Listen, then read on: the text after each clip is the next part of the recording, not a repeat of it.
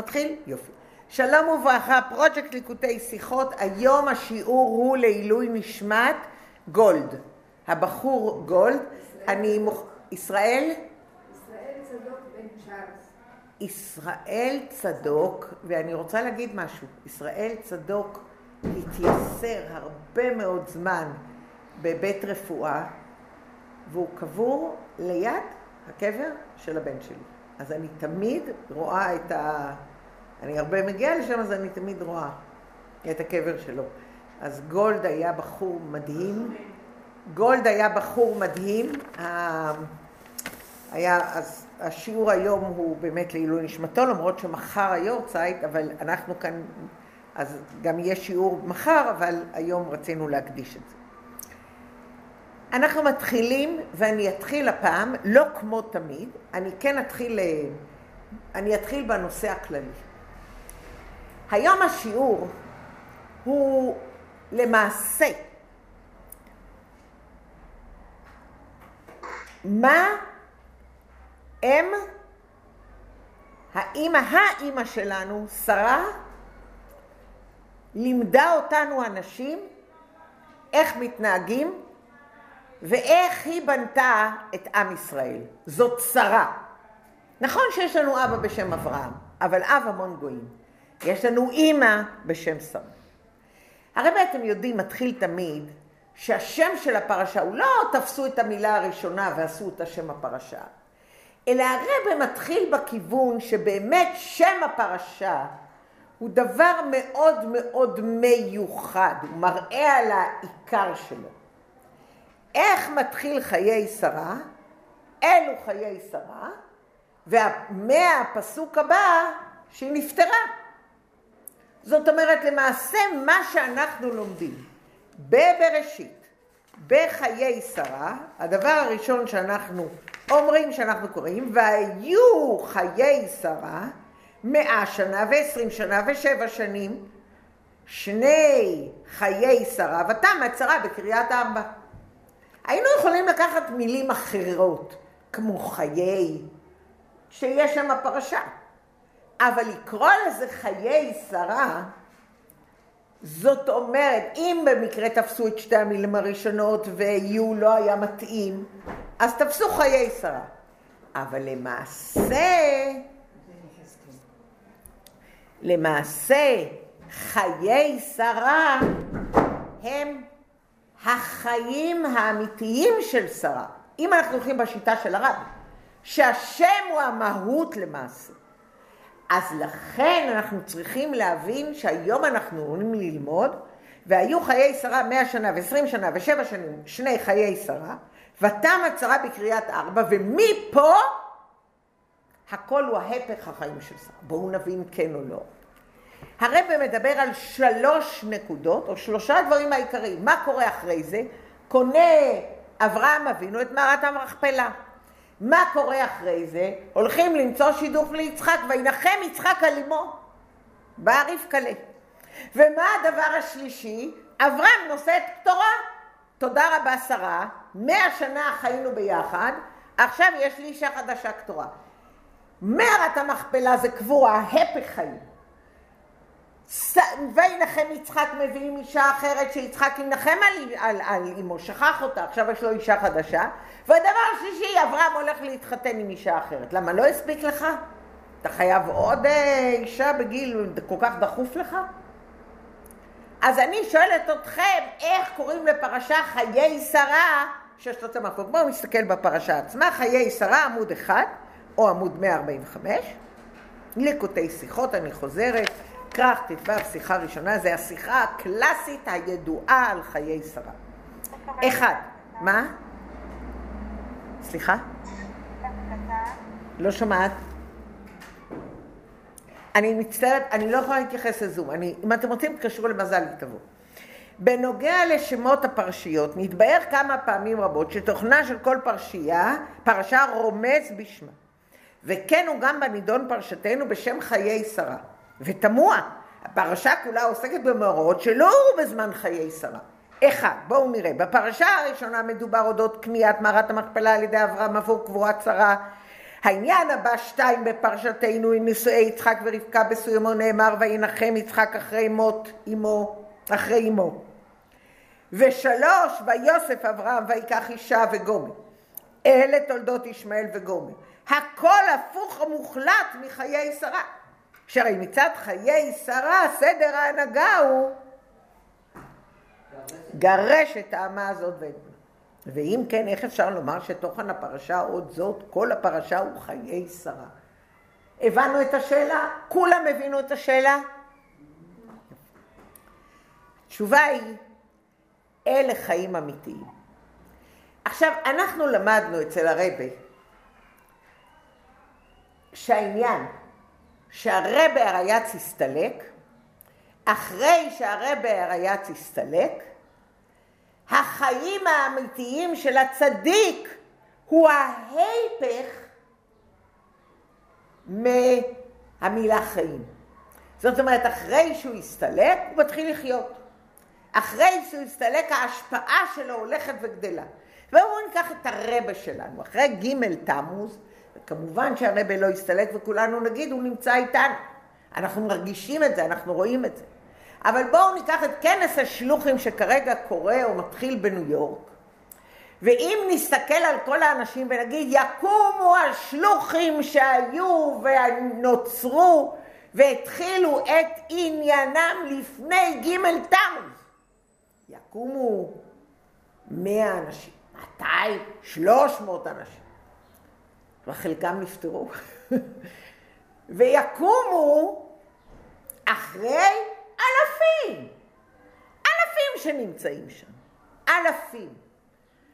אז זאת אומרת, אחרי הסתלקותו של הרבי בג' תמוז, החיים ממשיכים, הצעירות נוסעות, הצעירים נוסעים, פלא פלואים.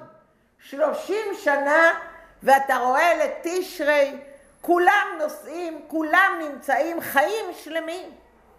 אנשי קרונייץ בשנה הראשונה לא ידעו בכלל.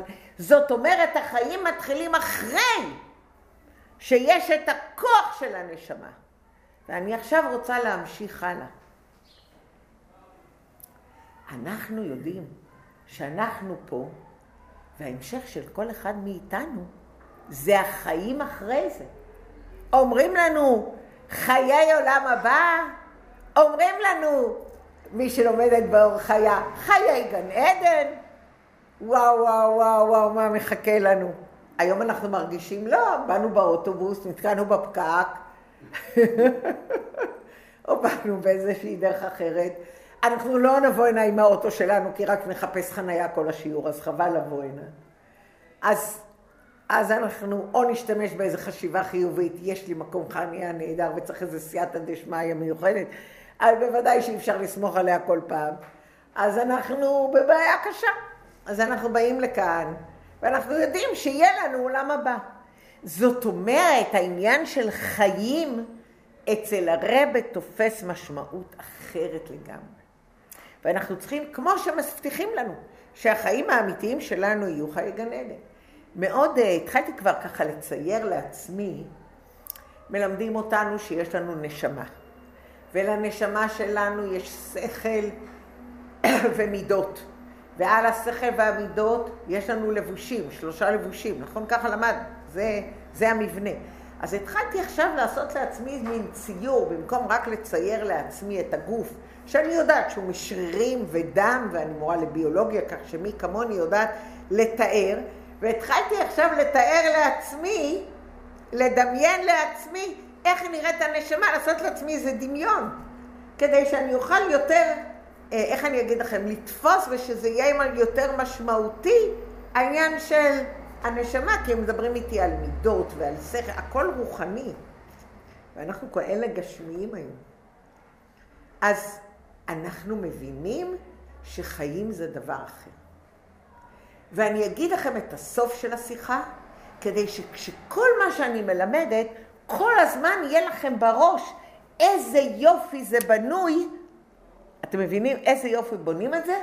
כדי שלמעשה אני עושה איתכם חזרה על השיחה, תוך כדי שאני בכלל מלמדת את השיחה. אומר להם אברהם, עכשיו מי שהיה ב3 ימי העיון של אור חיה, היו שם שתי שיחות נפלאות של הרבי, שאחד לימד הרב גולדשמיט, ואחד לימד הרב שווקה, כן, החתן של אליטוב. שתי השיחות האלה היו על דבר מופלא ביותר. למה ארץ ישראל שייכת לעם ישראל, איך היא נקנתה, מה ההבדל בין שנת השמיטה עכשיו ובין הקדושה של ארץ ישראל בין בית ראשון לבית שני. הבית ראשון נגמר הבית, פגה הקדושה, וכאן למה צריך דוד המלך לשבור את הפסלים, למעשה את ההסכם בין אברהם לאבימלך? מה פתאום אברהם אבינו חותם מן הסכם כזה מוזר שאי אפשר לכבוש את ירושלים בלי שינתצו, לנתץ, זה לא פסלים, את ההסכם הזה, ששם אבימלך את ההסכם בין אברהם ובין אנשי ירושלים שהוא לא יכבוש אותו. איזה מין הסכם עושה אברהם אבינו?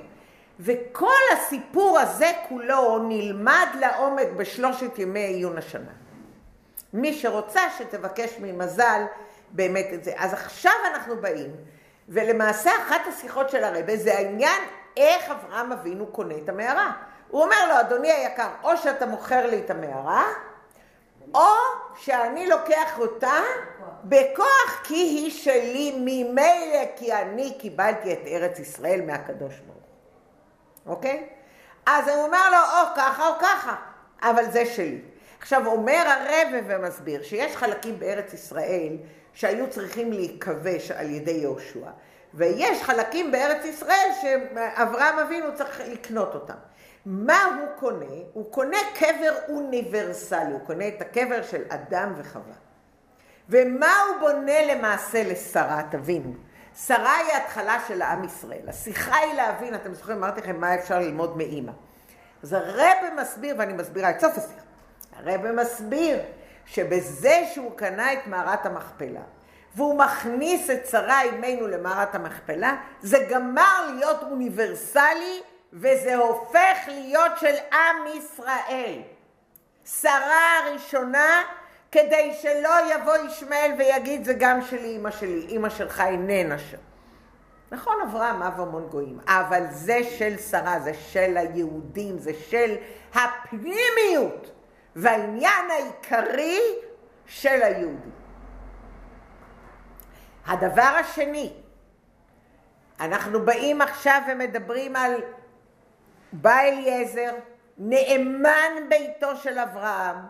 אין בן אדם, לא סתם אליעזר, אליעזר אתם יודעים זה מה זה בן אדם שבכלל לא נפטר, זה צדיק עצום. כמובן גר צדק, צדיק עצום. יש לו בת, והוא כל כך רוצה שתתחתן עם יצחק. והוא אומר לו, ואברהם אבינו, תקשיבו, הקייס שלו, והוא התווכח עם שרה, ישמעאל יחיה, לא ישמעאל יחיה. הוא אומר לקדוש ברוך הוא, לא ישמעאל יחיה. אב המון גויים. שרה אומרת לו, ירש בן האמה הזאת עם בני, בשום פנים ואופן. עכשיו, לפי השיטה של אברהם אבינו, הוא באמת היה יכול לקחת את הבת של אליעזר. באמת היה יכול לקחת את הבת של אליעזר. אבל עכשיו אברהם אבינו אומר בסוף, מה הוא אומר בסוף? לא, לא, לא, לא, לא. ארור. ארור. וזה ברוך. אני בוודאות, רק בוודאות, אני אחתן את הבן שלי עם שושנה בין החוכים. שושנה מיוחדת בין החוכים. מי השושנה שלנו? רבקה. היא מהבית שלי. היא ראויה להיות ליצחק. הוא הולך בקו של מי? של שרה או שלו? של שרה. רק שרה. והדבר השלישי, אחרי שיצחק מתחתן, אבל את מי הוא מביא ליצחק? את הרוח של שרה. יש ברכה בעיסה. יש את הדבר, מה? נר דולק. נר דולק מערב שבת לערב שבת. ויש ענן שקשור אל האוהל. כל הדברים האלה, כל הדברים הנפלאים האלה, מה הם? זאת שרה. הוא מצא, אברהם מבין שכדי לרצות את שרה, הוא צריך למצוא מישהי כמו שרה. ומה עניינו של אברהם אב המון גויים? לפרסם את שמו של השם בעולם? אז בשביל מה הוא מתחתן עם אישה קטורה? למה היה חסר לו? עכשיו שהוא גמר לעשות את מה ששרה רוצה, שיהיה בן, שתהיה אישה כלבבה, שתהיה אישה כלבבה, אז הוא מתפנה להמשיך את תפקידו, להפיץ יהדות בעולם. מה זה להפיץ יהדות בעולם? זאת אומרת, איך מפיצים יהדות בעולם? יותר קל להפיץ את זה עם הילדים שלך. אז הוא אומר, יהיו לי 6 ילדים. עם ה6 ילדים האלה אני אפיץ יהדות בכל העולם כולו.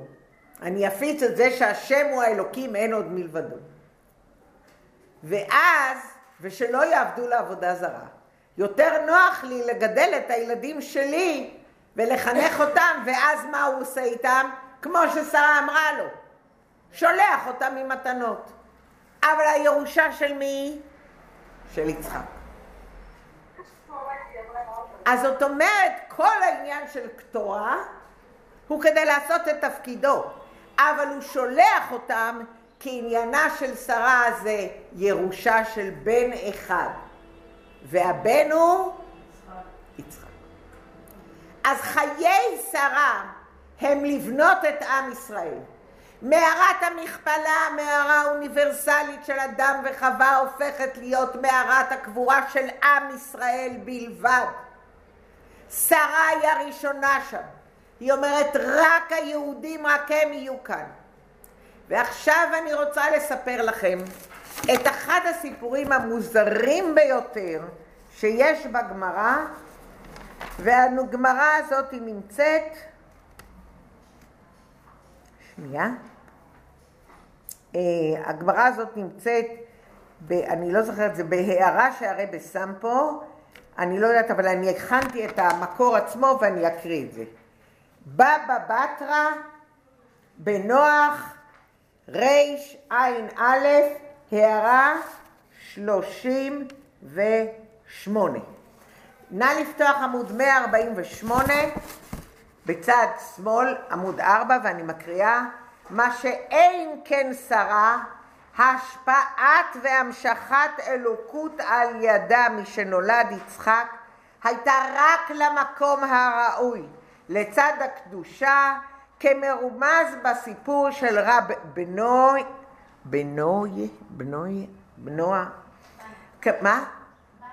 מישהו יודע? בנה, נכון. בנה, תודה.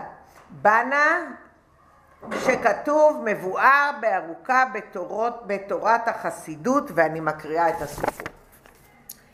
רבי בנה הבקה מציין מארתא, כי מתה למרתא דאברהם אשתכחה לאליעזר עבד אברהם דקוי קמי בבא, בעברית.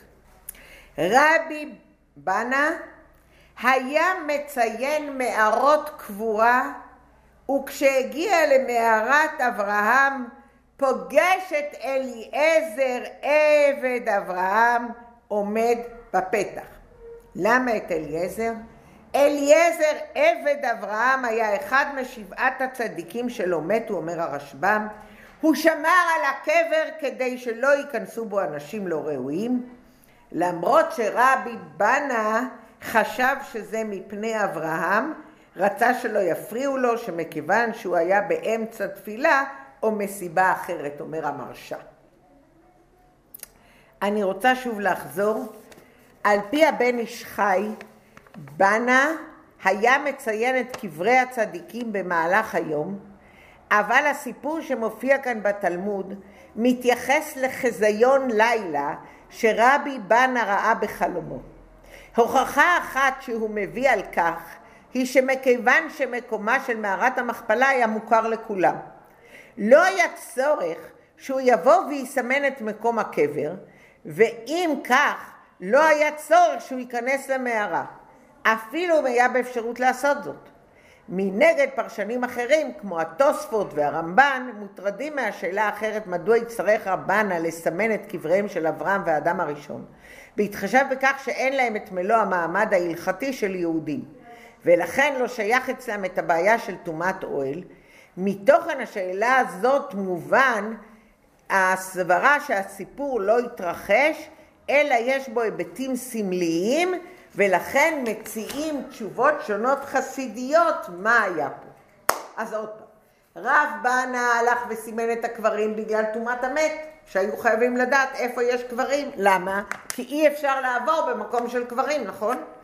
אבל הוא הגיע למערת המכפלה, וכולנו יודעים איפה מערת המכפלה, כולם מסכימים איתי? כן.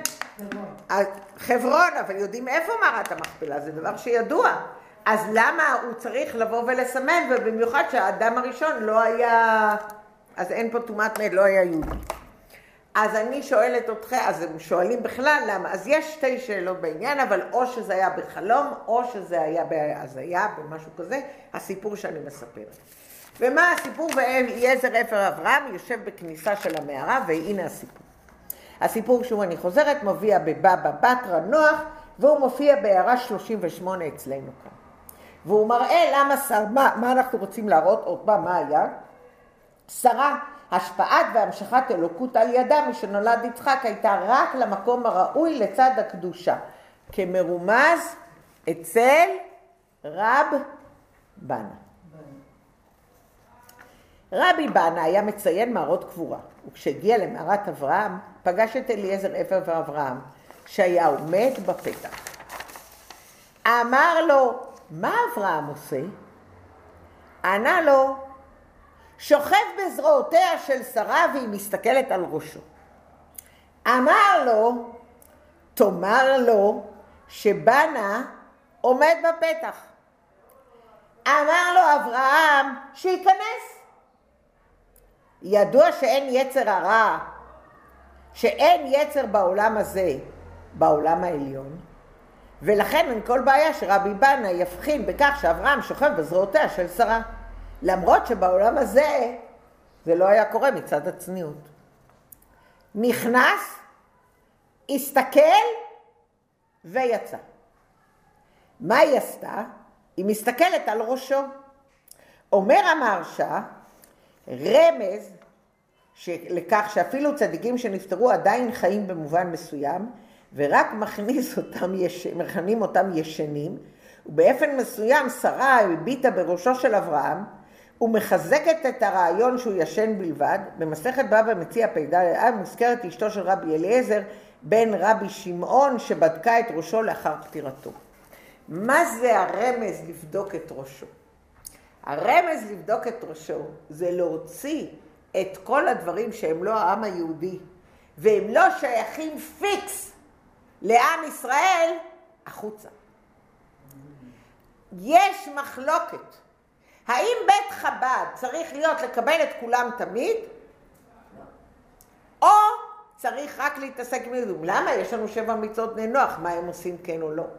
מצד אחד, אנחנו צריכים לקבל את כולם, הקדוש ברוך הוא ברא אותם, והם צריכים לקיים את מצוות 7 בני נוח, וכשהם יקיימו את 7 מצוות בני נוח, לנו יהיה טוב, ואז להם יהיה טוב, ואז הקדוש ברוך הוא יתגלה בגלוי בעולם. אז האם אנחנו בבית חב"ד גם נקבל את כולם ונעשה 7 מצוות וזה, או שאנחנו מקבלים את היהודים ועושים איתם שבת, ומנסים להביא אותם לשמור תורה ומצוות. ורק מתעסקים עם יהודי. אני זוכרת פעם ראשונה שהייתי בניו יורק והלכתי לעשות, הייתי אצל הרבי, אבל הייתי בניו יורק, זאת אומרת, הלכנו לכל מיני חלקים, לא יודעת, לקחו אותי ברכבת התחתית איזה שעה, ואז יצאנו באיזה מקום, ואז הלכתי ושאלתי, are you a Jew? הייתי בשוק. אחרי זה, היום אני כבר שואלת, האם אתה יהודי גם בארץ? כי יש כבר בעיה, אבל הרבה מאוד אנחנו יודעים להבחין יהודים שזה לא בעיה. are you Jew?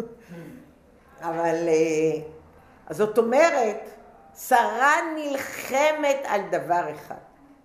שרה מוציאה מראשו של אברהם, ואין כאן בעיה של צניעות. כי אין בעיה של צניעות, כי זה לא, אין פה בעיה, כי זה למעלה.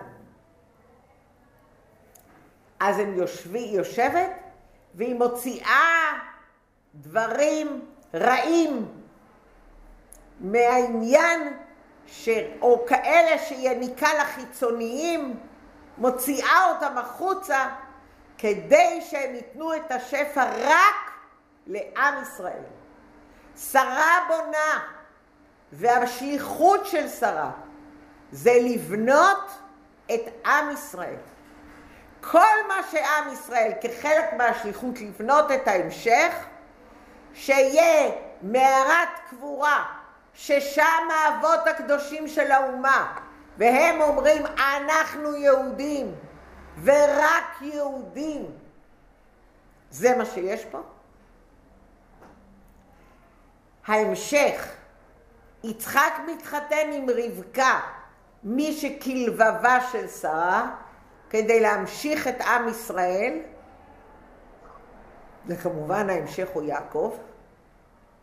והדבר השלישי, אתה רוצה להתחתן עם קטורה, אבל הירושה, העיקר היא עם ישראל, ואפשר להוציא כל מיני חטטים שלא יהיה יניקה לחיצוניים, אבל העיקר והעניין הפנימי זה עם ישראל. אז מה זה חיי שרה? החיים של שרה זה עם ישראל. וזה בדיוק מה שיש את שלושת הדברים האלה בפרשה. ועכשיו, אחרי שאמרתי לכם את הסוף, ואת הקיצור של כל השיחה, עכשיו אני אראה לכם ונלמד בפנים. אבל תראו עכשיו כל דבר, היום עשיתי הפוך. לא, אני שואלת, ואז אני מגיעה לסוף, אלא פעם אמרתי לכם את הסוף, ועכשיו אנחנו נראה את כל השיחה. איזה יופי. אוקיי, אז בואו נתחיל אותה. אמרנו שהשאלה הראשונה היה שלושה מאורעות, שנראים כביכול סותרים את חיי שרה. אז למה קוראים לפרשה חיי שרה? אם הרב באמת מסביר לנו שהחיים זה לא סתם תפסו שתי מילים, אלא זה מראה על המהות. אחד זה קבורה, שתיים זה ינחם יצחק על אמו, והשלישי זה שהוא לוקח אישה אחרת במקומה. שלושה דברים קשים, נכון?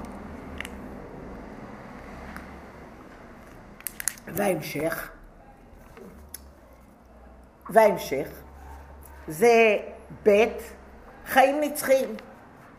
ואז הוא אומר, יעקב אבינו לא מת, מה זרעו בחיים הוא בחיים. וזה הדרך שבו הרב מלמד אותנו. הרב מלמד אותנו שאנחנו צריכים ללמוד את העיקר. והעיקר שאנחנו צריכים ללמוד זה שנכון שיש הסתלקות, אבל העיקר אחרי ההסתלקות זה חיים אמיתיים פנימיים. אתם הדבקים, בואו נסתכל בבית, בפסקה השנייה, עניין החיים, עמוד 145, פסקה ב' מצד שמאל. 145 או אחד למטה, פסקה ב' מצד שמאל. פה, פסקה ב', בעמוד הראשון, פה, ב' מצד שמאל. אצלך, פה, אחד למטה, את רואה? אחד למטה. לא, פה. רגע, אולי יש לך ב' ולא א'. תסתכלי על ההתחלה, זה ב' או א'? בטעות נתנו לך ב'. זה ב' או א'? בטעות. קחי אחד אחר. הלאה. עמוד 145, צד ימין, ב'. הבאור בזה הוא על פי הידוע, נכון? יעקב אבינו לא מת, מה זרעו בחיים הוא בחיים. והעניין החיים לאמיתותו הוא חיים נצחיים, דווקא חיי עולם. וחיים כאלו אפשריים רק במי שדבק בהשם. מקור החיים והנצח האמיתי. והווי האלוקים אמת הוא אלוקים חיים. ונאמר, ואתם הדבקים בהשם אלוקיכם, חיים כולכם. זאת אומרת, רק מי שבחיים, שהוא חי פה, היה דבק באלוקים, יכול להמשיך להיות דבק ולתת לנו את הכוח של חיים. לא מדובר על אדם פשוט כמונו, מדובר על צדיקים עצומים. ומובן מזה, אשר מתי ניכר היה אצל יעקב עניין החיים לאמיתותו, חיים נצחיים, חיים של קדושה, נראית נצחיות חייו, שחייו נמשכים אחרי צאת הנשמה מן הגוף, כי גם לאחר מכן זרעו הינו בחיים, הם חיים באותו האופן שבו חי יעקב אבינו. מי הם הילדים של יעקב אבינו? 12 השבטים. ומה הם 12 השבטים? חיים יהודים שומרים תורה ומצוות. עדיין אנחנו יודעים ששמרו תורה ומצוות, עדיין שלא התקבלה התורה, אבל אנחנו יודעים. זאת אומרת, החיים האמיתיים זה חיים של המשך, חיים שבאמת אנחנו בעם ישראל ודבקים בהקדוש ברוך הוא כל הזמן. עכשיו אנחנו ממשיכים הלאה, בג' בא אברהם אבינו ואומר, כמו שאמרנו, ויובן בהקדם דבר הדורש באור בפרשה הראשונה שאף באריכות היא דווקא בשקלה וטריה, זאת אומרת משא ומתן בין אברהם לבני חת, ודבר נוסף הדורש באור על התחלת דיבורו גר ותושב אנוכי עמכם. אמרו חז"ל אם תרצו הנני גר ואם לא ואהיה תושב, ואתלנה כך מן הדין שאמר לי הקדוש ברוך הוא לזרעך אתן את הארץ הזאת. ולכאורה אינו מובן, מאחר שאברהם היה יכול ליטול את מערת המכפלה מן הדין, למה הוא רצה לקנות את זה בכסף מלא? למה הוא היה צריך לקנות בכסף מלא? כיצד היה יכול ליטול אותה מן הדין? והלא באותו שעה עדיין לא נכנסה לבעלותו של אברהם, עדיין כי לזרעך אתן את הארץ הזאת. מתי זה זרעך? כשיהושע נכנס לעם ישראל. לארץ ישראל, שיהושע נכנס לארץ ישראל. וגם דורש הסוף, ויקברו אותו יצחק וישמעאל. למה כתוב יצחק וישמעאל? כי אנחנו יודעים שאברהם נפטר בשיבה טובה, אותו את אברהם, וזאת אומרת שבסוף עשה ישמעאל תשובה. ד' הביאור בזה, בהקדים החילוק בין אברהם לשרה, בנוגע לתולדותיהם. אברהם כפשוטם של הדברים לא היה רק אביו של יצחק, אלא גם בנך יחידך אשר אהבת, היה גם את ישמעאל, נכון? ומאברהם יצאו לא רק בני ישראל, אלא גם עוד אומות, אב המון גויים, אברהם אב המון גויים. מה שאין כן שרה הייתה שרה של? רק של יצחק. צד שמאל עמוד 148. אברהם פרסם אלוקות לכל סוגי בני האדם, הקריא אברהם אבינו לשמו של הקדוש וברפי כל עובר ושב, ואפילו לערבים המשתחווים לאבק רגליהם מבלי להשגיח אם יישארו לאחר מכן תחת השפעתו. הם הלכו, הם קיבלו אוכל, הם רחצו את הרגליים, הם הלכו ושכחו, לא היה אכפת לו. הוא, זה מה שהוא עושה. מה שהוא עושה, הוא דבר ראשון לקרב. מה שאין כן שרה. השפעת והמשכת אלוקות על ידה משנולד יצחק הייתה רק למקום הראוי, לצד הקדושה כמרומז בסיפור של רב בנה. כמבואר בארוכה בתורת החסידות. והחילוק זה בא לידי ביטוי גם בנוגע לבנו של אברהם, ישמעאל, ששרה אמרה גרש את האמה הזאת ואת בנה, כי לא יירש בין האמה הזאת עם בני יצחק, והשיגה את מבוקשה. וירא הדבר מאוד בעיני אברהם, ואז הקדוש ברוך הוא אומר לו, שמע בקולה, הוא אומר לו, לו ישמעאל יחיה לפניו.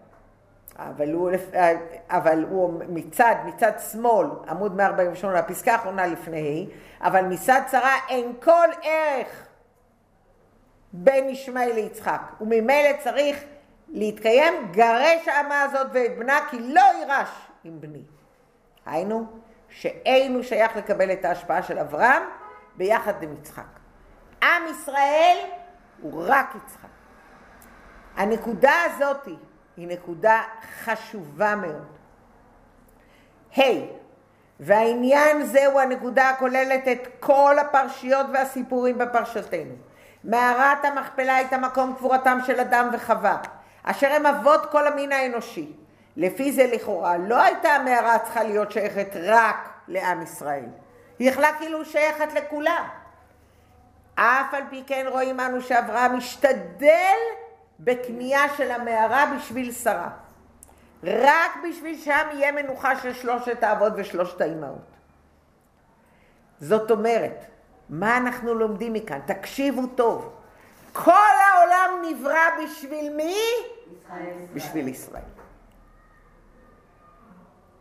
הלאה.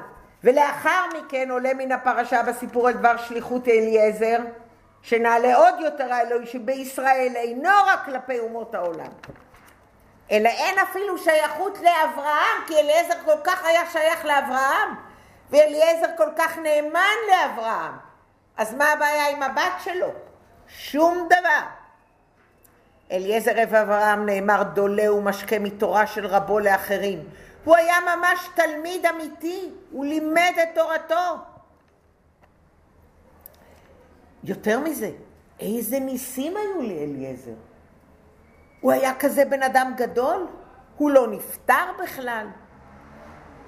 יפה שיחתן של עבדי בתי אבות מתורתם של בנים, ואחרי כל זאת לא היה יכול אברהם לשדך את יצחק לביתו של אליעזר, בני ברוך ואתה ארור, ואין ארור מדבק בברוך. וואו! אליעזר, תלמיד שלך, בעל ניסים, מקובל, איך אתה אומר את זה? איך אתה אומר את זה? כלומר, מבלי הבט על כל מעלותיו של אליעזר, הוא יכול להיות הצדיק, עצום, נהדר. ארור. ברוך זה רק עם ישראל.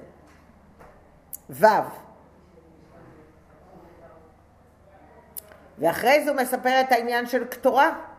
אבל מה הוא עושה? ויתן אברהם את כל אשר לו ליצחק.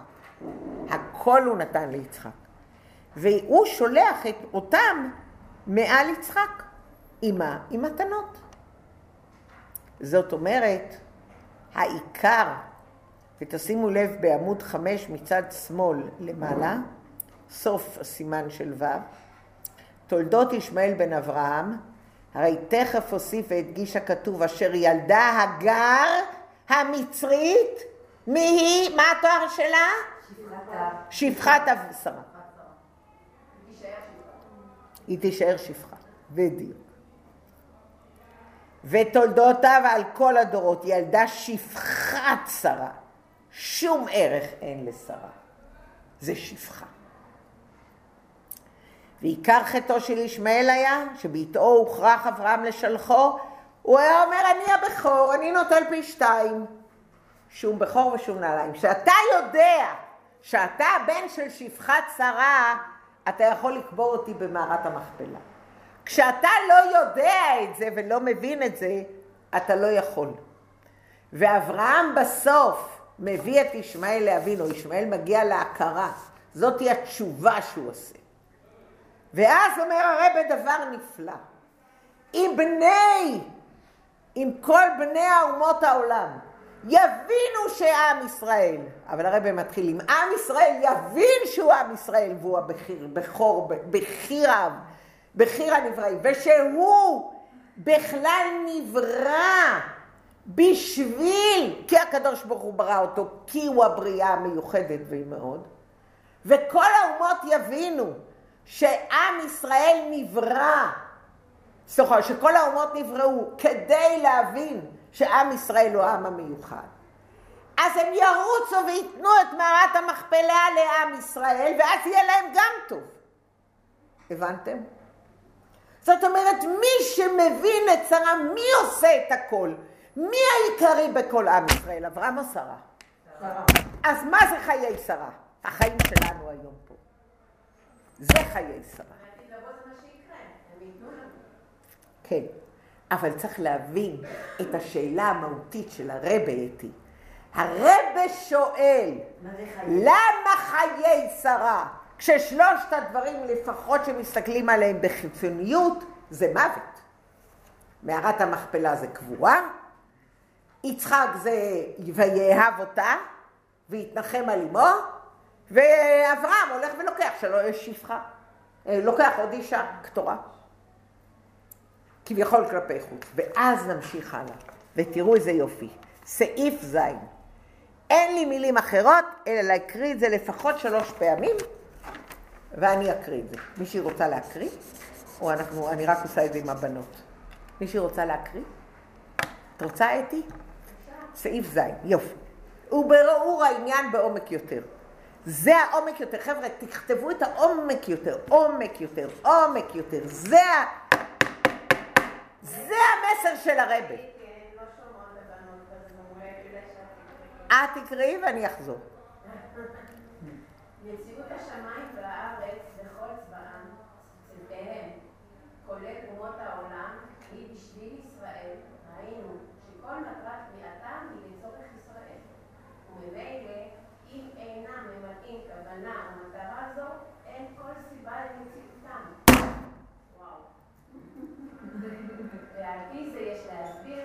רגע, אני חוזרת. אני רוצה לחזור על זה. קודם כל אני מזכירה שוב שהשיעור היום הוא לעילוי נשמת ישראל צדוק בן יחזקאל, אבל מה שאני רוצה לומר כרגע זה 2 דברים לנשות הזום. בחנוכה, ביום רביעי, שתדעו, הולך להיות כנס של אור חיה בלאונרדו כרגיל, בפלאזה לאונרדו, והפעם הוא לא יהיה בזום, הוא רק יהיה בחיים עצמם. רק בחיים. ואני רוצה להודיע עוד משהו, שאנחנו נעשה שבת מאוד מיוחדת, בי"ג בשבת ויחי, תהיה שבת באור חיה לנשים, תהיה שבת במלון דירות מאוד יפה, שהוא מאוד מאוד יפה, שנקרא בוטיק הנביאים, זה בנביאים, וזה יהיה מאוד קרוב לכותל ללכת ברגל, זה יהיה מאוד מאוד יפה, יש לנו שם אולם, קיבלנו, האוכל יהיה שחיטת לובביץ', אז נשים שרוצות להירשם, מוזמנות, זה יהיה, יש שם חלק מהדירות עם נוף על כל הר הבית, כמו בכף היד, אפשר, לא צריך כלום, רק לשבת עם כוס תה כל היום מול הר הבית, פשוט להגיד תהילים, זה פשוט מדהים. אבל חלק כן, חלק לא. מי שנרשמת ראשונה נכנס לדירות היותר יפות. אז מה שאני יכולה לומר, אבל זה מקום מדהים, וזה מקום מאוד קרוב לכותל באופן יחסי, כדי ללכת ברגל לראות קבלת שבת. זה כבר שעון חורף, אז הקבלת שבת בכותל, רק שתדעו שקבלת השבת, מי שבא לקבלת השבת בכותל, ידוע לאנשי ירושלים, לא לאנשי חברון, שאברהם ושרה נמצאים בכותל, האבות הקדושים נמצאים בכותל בקבלת שבת, דבר ידוע לאנשי ירושלים, אז כולם מוזמנים לבוא עם שרה אימנו וחי בפרשת ויחי, י"ג טבת, להיות איתנו. אבל שאין זום. אין זום. והעניין, ואני חוזרת עוד פעם על סעיף ז', לא משנה, היא צוחקת, הוא בסעיף ז', ובאור העניין, בעומק יותר, מציאות השמיים והארץ וכל צבאיהם, כולל אומות העולם, היא בשביל ישראל. חבר'ה, תבינו, כל מה שנוצר, נוצר בשביל ישראל. זאת שיטתו של הרבי מלובביץ'. כל מה שהרבי מלובביץ' מלמד, תבינו, הוא פלורליסטי ומקבל את כולם, ועם השוטר הזה, ועם השוטרת ההיא, ועם הדוגמנית ההיא, ועם ראש ניו יורק ההוא, ועם הכושי ההוא. אבל הרבי מחדיר ומלמד אותנו חד משמעית, שכל מה שנולד בעולם הוא בשביל ישראל. זה ההבדל בין מצד אחד שרה בקנאות, ומצד שני להיות פלורליסטי כמו אברהם. ואנחנו כאימהות עם ישראל צריכות לזכור, אין ויתורים. לא שאני, אבל אני רוצה להגיד את זה בצורה יותר חריפה. מי את בכלל? מה זאת אומרת מי את? בצרה. את עכשיו, אני, שנולדתי עכשיו, אני אחליט לי אם מתחשק לי חתול, או מתחשק לי ברית, או מתחשק לי זה, וזה מתאים לי לחשק. מי את בכלל? למה? את נולדת ואת נמצאת פה, כי שרה אימנו נלחמה, כי 3,500 שנה, דור אחרי דור, נלחמות האימהות, ואם אני כאן אחרת היו מיליונים בעם ישראל. כמה התבוללו. הבעיה הכי קשה היום של עם ישראל זה התבוללות. הבעיה הכי קשה, כולל מדינת ישראל. הכי קשה, התבוללות. זאת היא נוסעת עם ההוא, וזאת היא נוסעת עם ההוא, ואז הילד אויס. אנחנו צריכים להבין שזה לא בגלל שאני דניאלה מה אני חושבת. זה הדבר היחידי שמשנה פה, זה שאני חלק משרשרת, אני חלק מעם ישראל, מרצונו של הקדוש ברוך הוא. אני לא יכולה לעשות מה שאני רוצה כי אסור לי, כי אחרת אין לי מציאות ואין לי מקום, וכמו בתואל שנעלם, שהוא רצה להפסיק את רבקה מללכת אחרי עם אליעזר, אז הוא איננו. עוד פעם אני חוזרת זין, מציאותה שזה מה שתורתו של הרבי מלובביץ', חבר'ה, זה כל מה שהרבי החדיר בנו, עמוק. מציאות השמיים והארץ וכל צבאיהם, כולל אומות העולם, היא בשביל ישראל, היינו שכל מטרת בריאתם היא לצורך ישראל. השולחן הזה נברא כדי לעמוד באור חיה לצורך ישראל. וממילא אם אינם ממלאים כוונה ומטרה זו, אין כל סיבה למציאותם.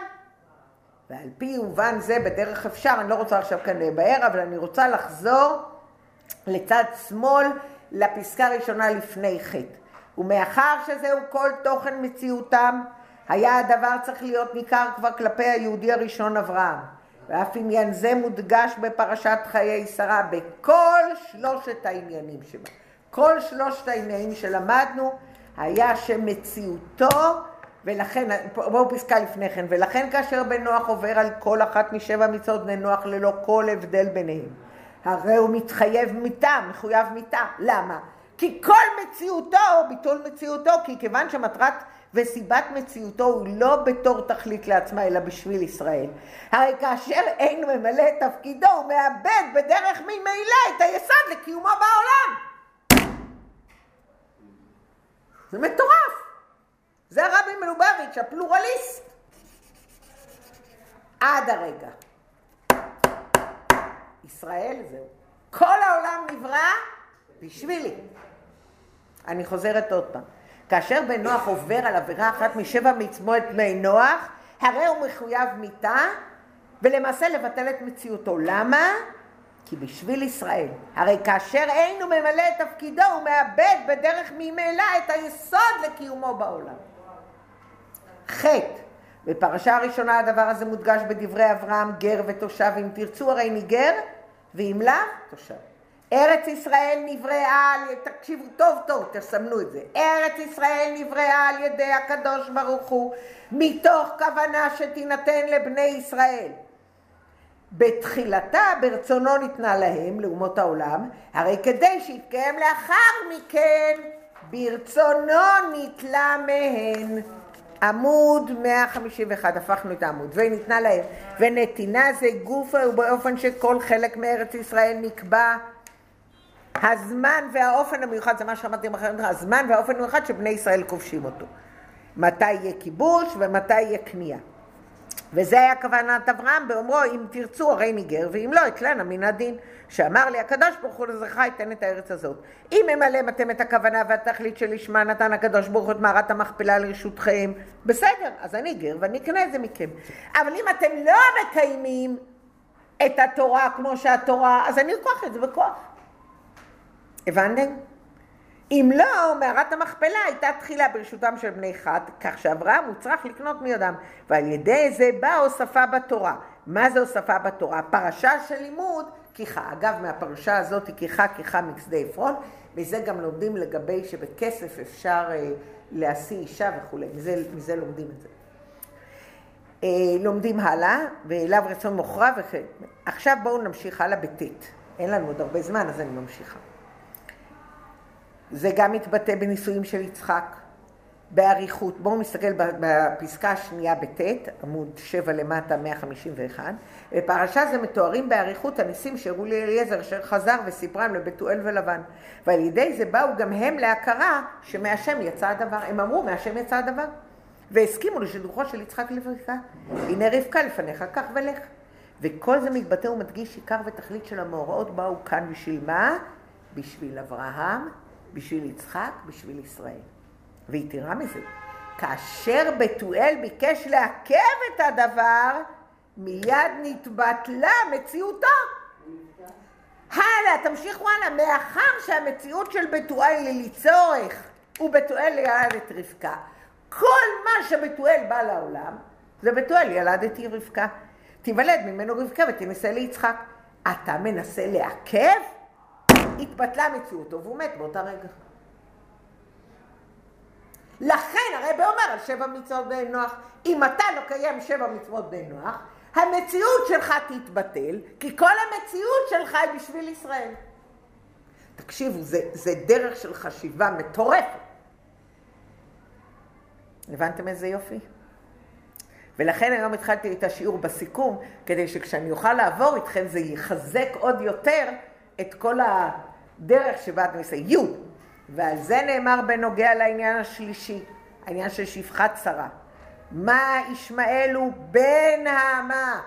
כשאתה מבין שאתה בן האמה, בסדר גמור, אתה יכול לחיות פה.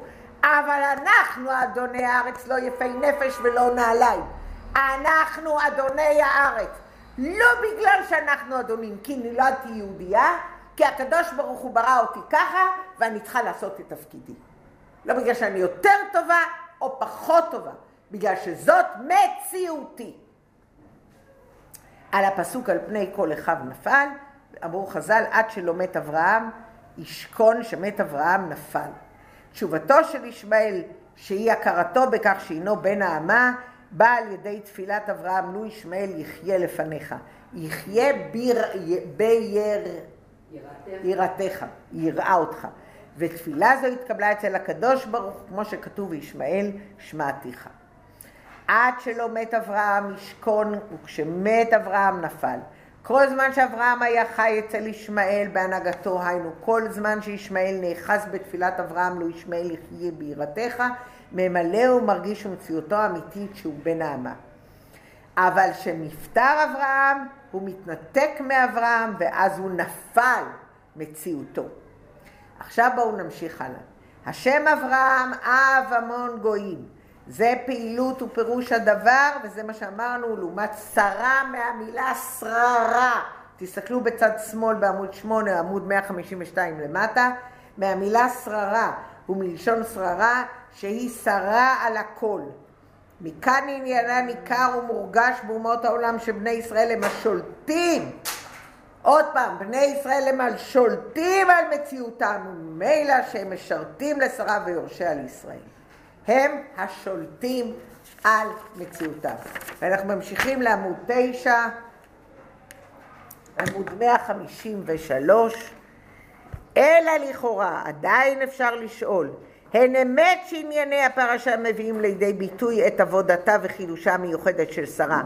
אבל מאחר שבפועל עוסקים עניינים אלו בזמן שלאחר פטירתה, הרי סוף סוף אין הם לגמרי בהתאם לחיי שרה לפי פשוטו, קכ"ז שנות חיי עבודתה בעלמא דין. ובאור בזה.